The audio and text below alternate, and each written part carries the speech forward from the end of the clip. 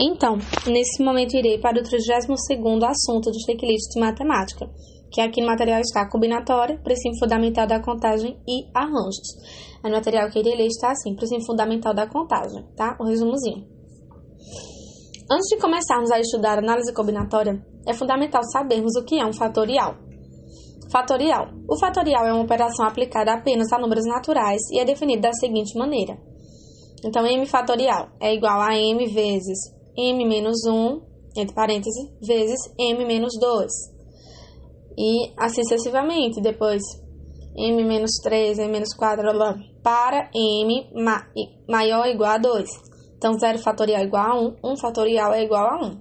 Tá? Exemplo, 2 fatorial é igual a 2 vezes 1, que é igual a 2.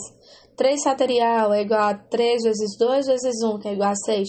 5 fatorial é 5 vezes 4 vezes 3 vezes 2 vezes 1, que é igual a 120. Então, princípio fundamental da contagem.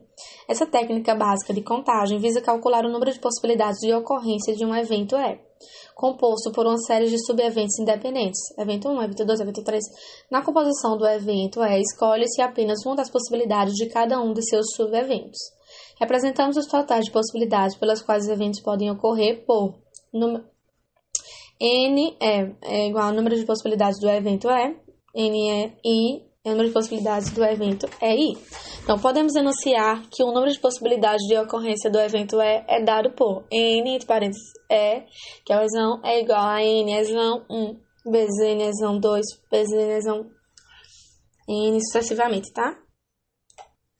É isso aí.